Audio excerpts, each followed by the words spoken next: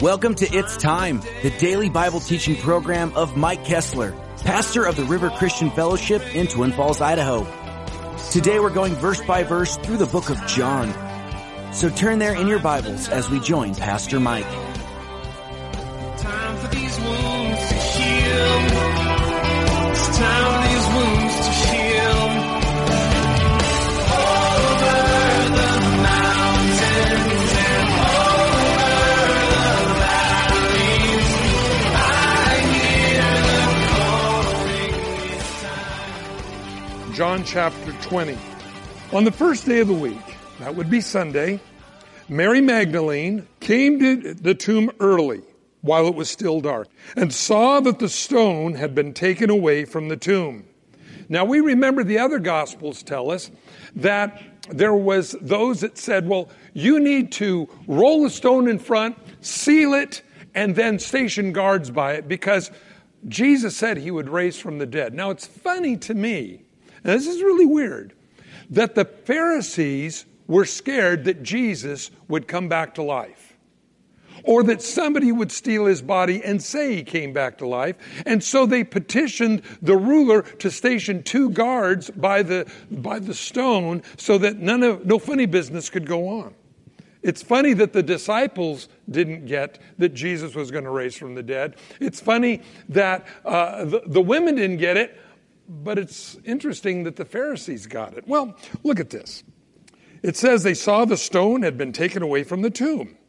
Then she ran and came to Peter, Simon Peter, and to the other disciple, which would be John, whom Jesus loved. And they said to him, they have taken away the Lord out of the tomb, and we do not know where they have laid him. You might call this shared grief.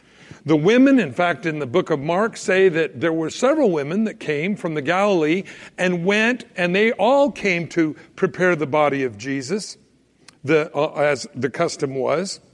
So when Peter heard this, therefore he went out, and the other disciple were going to the tomb. So they both ran together. The other disciple outran Peter and came to the tomb first. So John got to the tomb first. Then Peter arose. Now notice it says here, and he, speaking of John, stooping down, looked in and saw the linen clothes lying there, yet he did not go into the tomb. Why?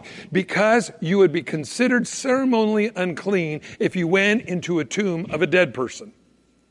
I think it's interesting because this word here, the word saw, and stooping down, he looked in and saw. This word in the Greek means to deeply consider. It wasn't just to visually look at, but he's going, what's going on here? Well, notice then Simon Peter came. And Simon Peter is a funny guy. I like Simon Peter. I can relate with him. If there was a motto from him, it would be ready, shoot, aim. He kind of didn't always get the order right. But Peter was a guy that loved God. And he was a guy that didn't care about formalities. Notice it says, John stooping down looking, but he didn't go in. Peter came following him, and he went into the tomb. He didn't care about being defiled. What's going on here? I like that about Peter. He just was kind of a man's man. He didn't care what anybody thought. Only sometimes he cared what other people thought. Like, you're one of his disciples, aren't you? Oh, I don't know the guy. So Peter was an interesting person. And I like to find myself in the scripture when I look at these guys. You look at the personalities of Jesus' disciples and who they were. You have James and John, sons of Zebedee, sons of thunder. They were against the Roman government. They didn't like anything the Roman government was doing. They were very passive revolutionaries, you might say. And then you had Matthew Levi, who worked for the Roman government, collecting taxes that gave it all up to follow Jesus. And I've always said this, I wonder what the conversations around the campfires at night were like. Yeah, you were a tax collector for him. Yeah, well, I go, oh, yeah, I can imagine. What do you think about that? Well, it says, stooping down, it says he came into the tomb and saw the linen clothes lying there. The handkerchief that had been around his head, not lying with the linen, cloth, but folded together in a place by itself, which, friends, would indicate not a struggle. If things were, in fact, if a thief was going to break in to the tomb and steal a body, they wouldn't unwrap the body first or fold all the clothes up nice and nice. And so it's interesting here that Jesus, when he left the tomb, made his bed. Show your kids this, moms and dads. Then the other disciple, John, who came to the tomb first, went in also, and he saw and believed. This is amazing to me, the moment that we get it. Isn't that something? You know, a lot of people have said, well, God has never spoken to me. Well, if you're a born-again Christian here today, you have heard God's voice. That's when the message that Jesus died on the cross for you, took away your sins. God's going to give you a whole new reason to live, a whole new pattern of life, a whole new set of goals. And there was a little voice inside of you that said, this is for me. This is for me. That was God. You see, you have heard God because you can't come to the Father unless the Father draws you. And when you hear the Father call, you answered. That's what makes the difference. That's where the Bible says we pass from death unto life. Now, we find here, he went and believed.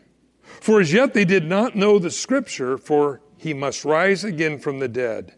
Then the disciples went away again to their homes. But Mary stood outside the tomb. And I like this about Mary because Mary was somebody that just didn't give up.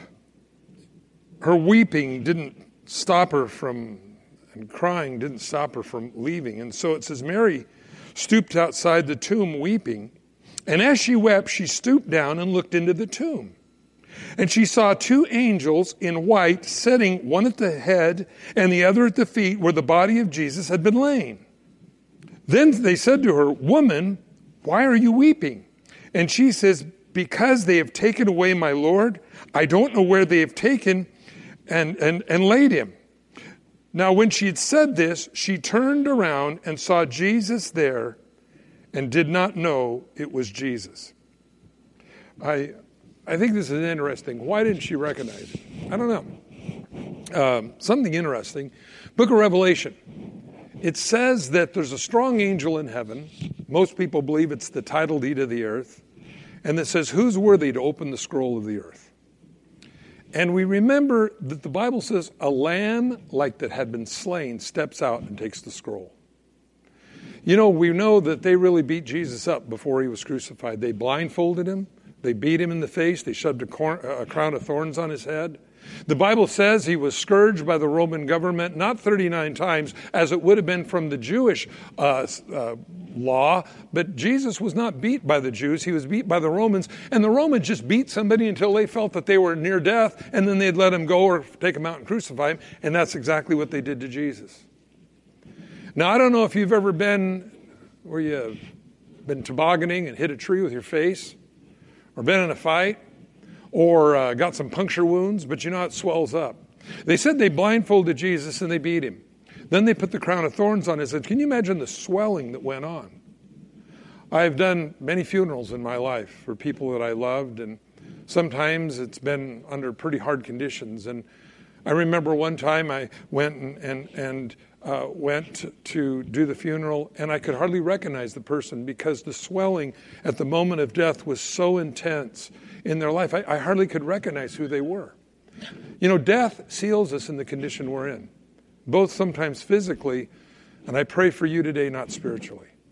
Because, you know, the Bible tells us that this is the beginning of eternity. Everybody living today is determining what position you're going to hold in heaven forever. That's why every day is important. That's why suicide should never cross the mind of any single individual, though at times I think we've all thought of it. Why is that? Because God gives all of us each day a day to progress, to be about our Father's business. You know, friends, sometimes that's hard. Sometimes because we have so many clamoring voices, you know, demanding our time and wanting this and wanting that and just the business and the family and all these things that go on. But the Bible says that we continue to look forward to our Lord and Savior Jesus Christ. That's what we're here for.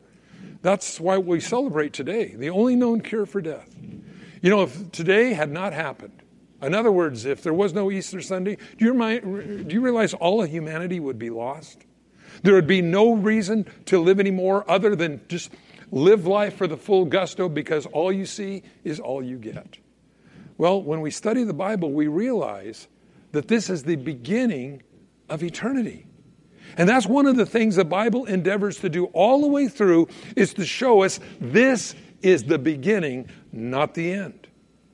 Now, if you're a Christian here today, this is as worse as it ever gets. The fears, the tears, the alarms, the heartbreak of lost loved ones, all those things. If you're not a Christian here today, this is the best that it gets. The Bible says there's a judgment waiting for those outside because we stand and plead our case before God. You know, they say that if you're ever in trouble legally, one of the worst things you can do is represent yourself. You need to get a lawyer, okay? Your lawyer, if you're a Christian here today, is Jesus Christ. He pleads your case before the Father. I like that. When the roll and the things are read about all the things we've done wrong, all the things I've done wrong, then Jesus steps in and said, but I've died for this person. This person belongs to me. He can go to heaven. Isn't that good to know that you and me, we don't go to heaven because we're good. We go to heaven because he's good. The Bible says we've wrapped ourselves in his righteousness. You got to remember that. Don't ever try to plead your case. Don't ever say, well, you know, I'm a pretty good guy. I'm as good as the guy next door. I'm better than the guy next door. At least I mowed my lawn. You know, I mean, all the different ideas that we have to make us better. The Bible says everything that we do is like filthy rags, the Bible says. I think about that, and I think, you know, how good is it to know God, that we go to heaven because he's good. We're found in him, and I pray today that you're found in him, the only known cure for death. Why didn't she recognize Jesus? Well, maybe it was just dark. It was still dark, probably. Maybe she had tears in her eyes. I don't know if you ever tried to see very good when you've been crying a lot. We know she was weeping. It says she was. Verse 11, because they've taken away my Lord, and I do not know where they have laid him. Now, when she had said this, she turned around and saw Jesus stand there. She didn't know it was Jesus. Jesus said to her, woman, why are you weeping? Who are you seeking? She, supposing him to be the gardener, said to him, sir, and I love this about Mary, get this, one of the first weightlifters in the Bible. Sir, if you have carried him away, tell me where you have laid him, and I will take him away. Mary said, I'll just pick him up and I'll just bring him back. And Jesus said to her, Mary.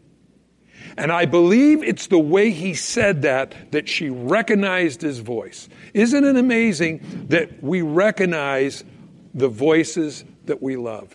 I've shared this before many times. We got a lot of kids in church. They're in the other room in there. They're riding their little bicycles around, and there's bounce houses and all those kinds of things. And all of a sudden, one of the moms will go, that's mine. They all sound like screaming kids. But yet you know your child's voice. Why? Because first of all, you familiarized yourself with that voice. And second of all, you know whether the voice is a happy voice or a voice in trouble.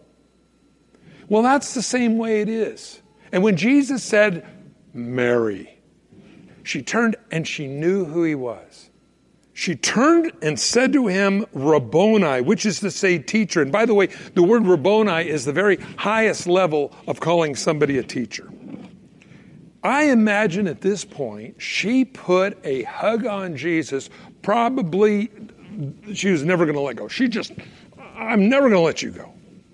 Because of the next verse. And Jesus said to her, don't cling to me, for I have not yet ascended to my Father, but go to the brethren and say to them, I am ascending to my Father and your Father, to my God and your God. I think she put a hug on him and she wasn't going to let him go. And she said, Mary, you don't have to hold me like this. I'm still here.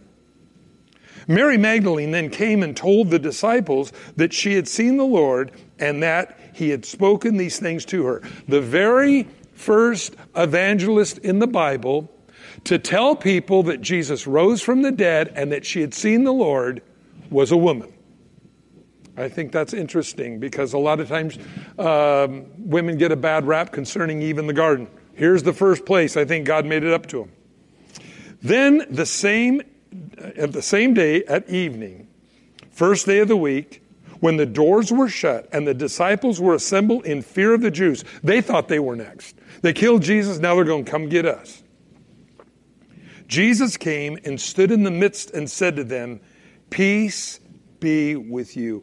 That's always the message you'll find. Jesus always said, peace be with you. You know, God wants to bring peace into your life. Instead of and you say, Mike, how does God do that? You know, I've been through many things in my life. I don't think you get into your 60s without being through a lot of stuff. In fact, I've always said this, about the time a minister retires is when I want to hear what they've got to say. You know, you've heard of all the idealistic stuff and all the thing, you know, but you know, when you get older, you begin to realize a lot of things. And you know, God brings peace. How does he bring peace? Now, this is what I found. This may help you too. If you got something that's bothering you a lot at night, I mean, it's causing you to stay awake, you're fretting over it. I remember a verse that Peter said in the book of Peter. It says, casting all your cares on him, he cares for you. Friends, that has got me through so many sleepless nights in my life where I just go, okay, God, I'm just going to trust you with this problem. I don't know how you're going to work it out. Your ways are not my ways. Your ways are high above the way I would do it, so you work it out. The one thing I don't want to do when I pray to ask God to take care of something is to pray and then tell God how to fix it. I don't know how to fix it. You ever done that? Now, God, if you'll just have this person call this person and this person calls this person, then it'll all work out. And God goes, nah, I'm not going to do it that way. God's got a much better way to do it. Peace be with you. And when he had said this, he showed them his hands and his side. And the disciples were glad when they saw the Lord. And when Jesus said to them, peace be to you, as the Father has sent me, so I send you. And when he had said this, he breathed on them and they received the Holy Spirit. Most people conclude that the disciples were filled with the Holy Spirit at this point. And then the rest of the church was filled with the Holy Spirit in Acts chapter 2. Now, this is something important to remember because this is where Jesus imparts to those that love him the authority of a believer. And I want to read this to you because it's important. So we know who we are in Christ. He said, receive the Holy Spirit. If you forgive if you forgive the sins of any, they're forgiven. If you retain the sins of any, they are retained. Now, what is he saying here? I thought Jesus is the one that forgives. But you know what, friends? You can do that. And I can tell you this morning. If you accept Jesus Christ as your Lord and Savior, your sins are forgiven. And I can also tell you, if you reject what Jesus did for you on the cross, your sins remain. But Thomas, called Didymus, one of the 12, was not with them when Jesus came. And the other disciple therefore said to him, we have seen the Lord. But Thomas said to them, unless I see his hands, the print of the nails, and put my finger into the print of the nails, and put my hand into his side. Notice it wasn't his finger into his side. That Roman spear that went into the side of Jesus left a pretty big hole, according to what Thomas says. I will not believe. And after 8 days, his disciples again inside, Thomas with them, Jesus came, the doors being shut, stood in the midst of them and said, peace to you. Again, he always does that. Then he said to Thomas, reach your finger here. Look at my hands, reach your hand here and put it into my side.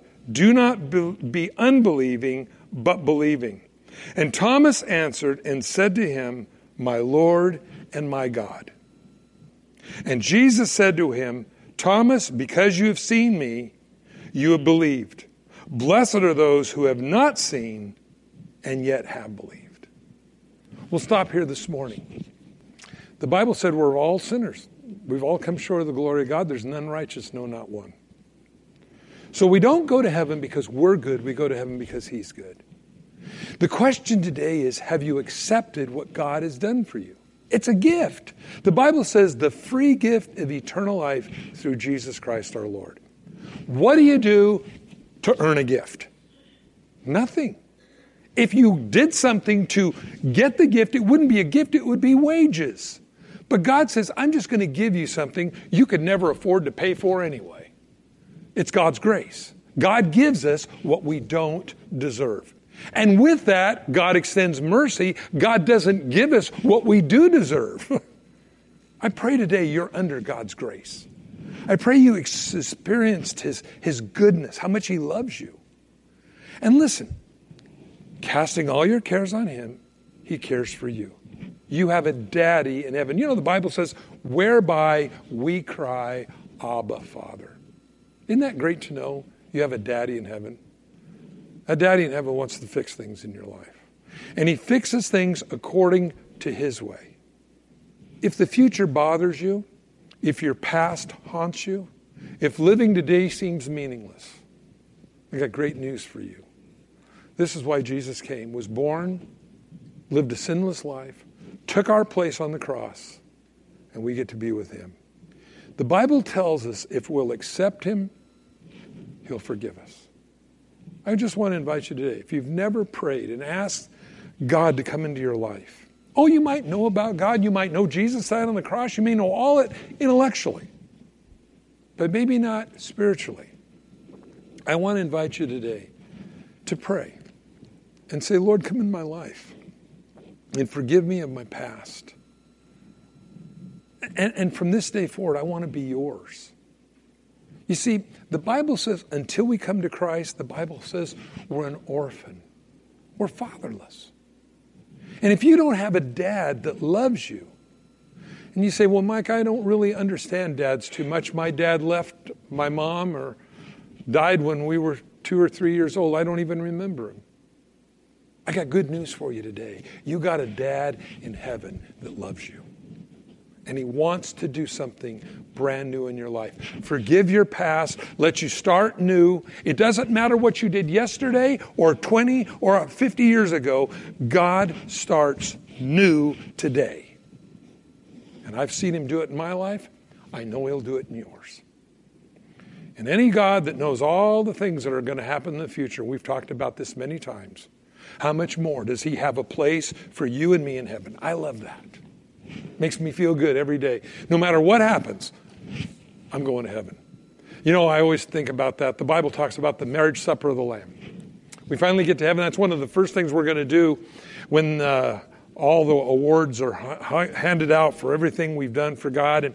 And the marriage supper of the Lamb. And you're going to feel so good when you're there and there's this big long table and this white on it, and it's going to look really good. And there's going to be a little RSVP thing with your name on it right there in front of the chair. Hey, they knew I was coming. Yep. I pray today you make your reservation. Why do you do that? You ask. Ask.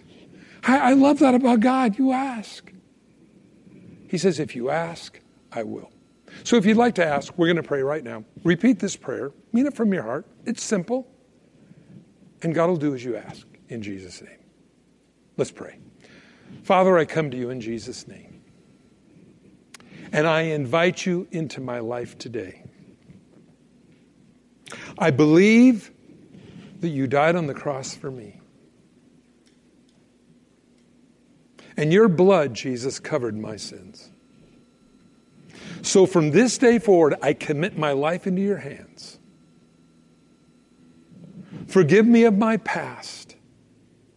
I repent of the foolish things that I've done to make my life mean something.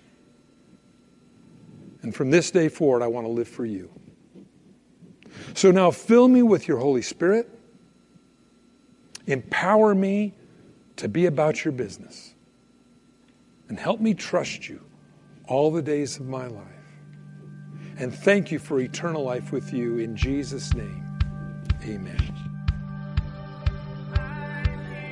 Thank you for joining us on It's Time as Pastor Mike teaches verse by verse through the Bible.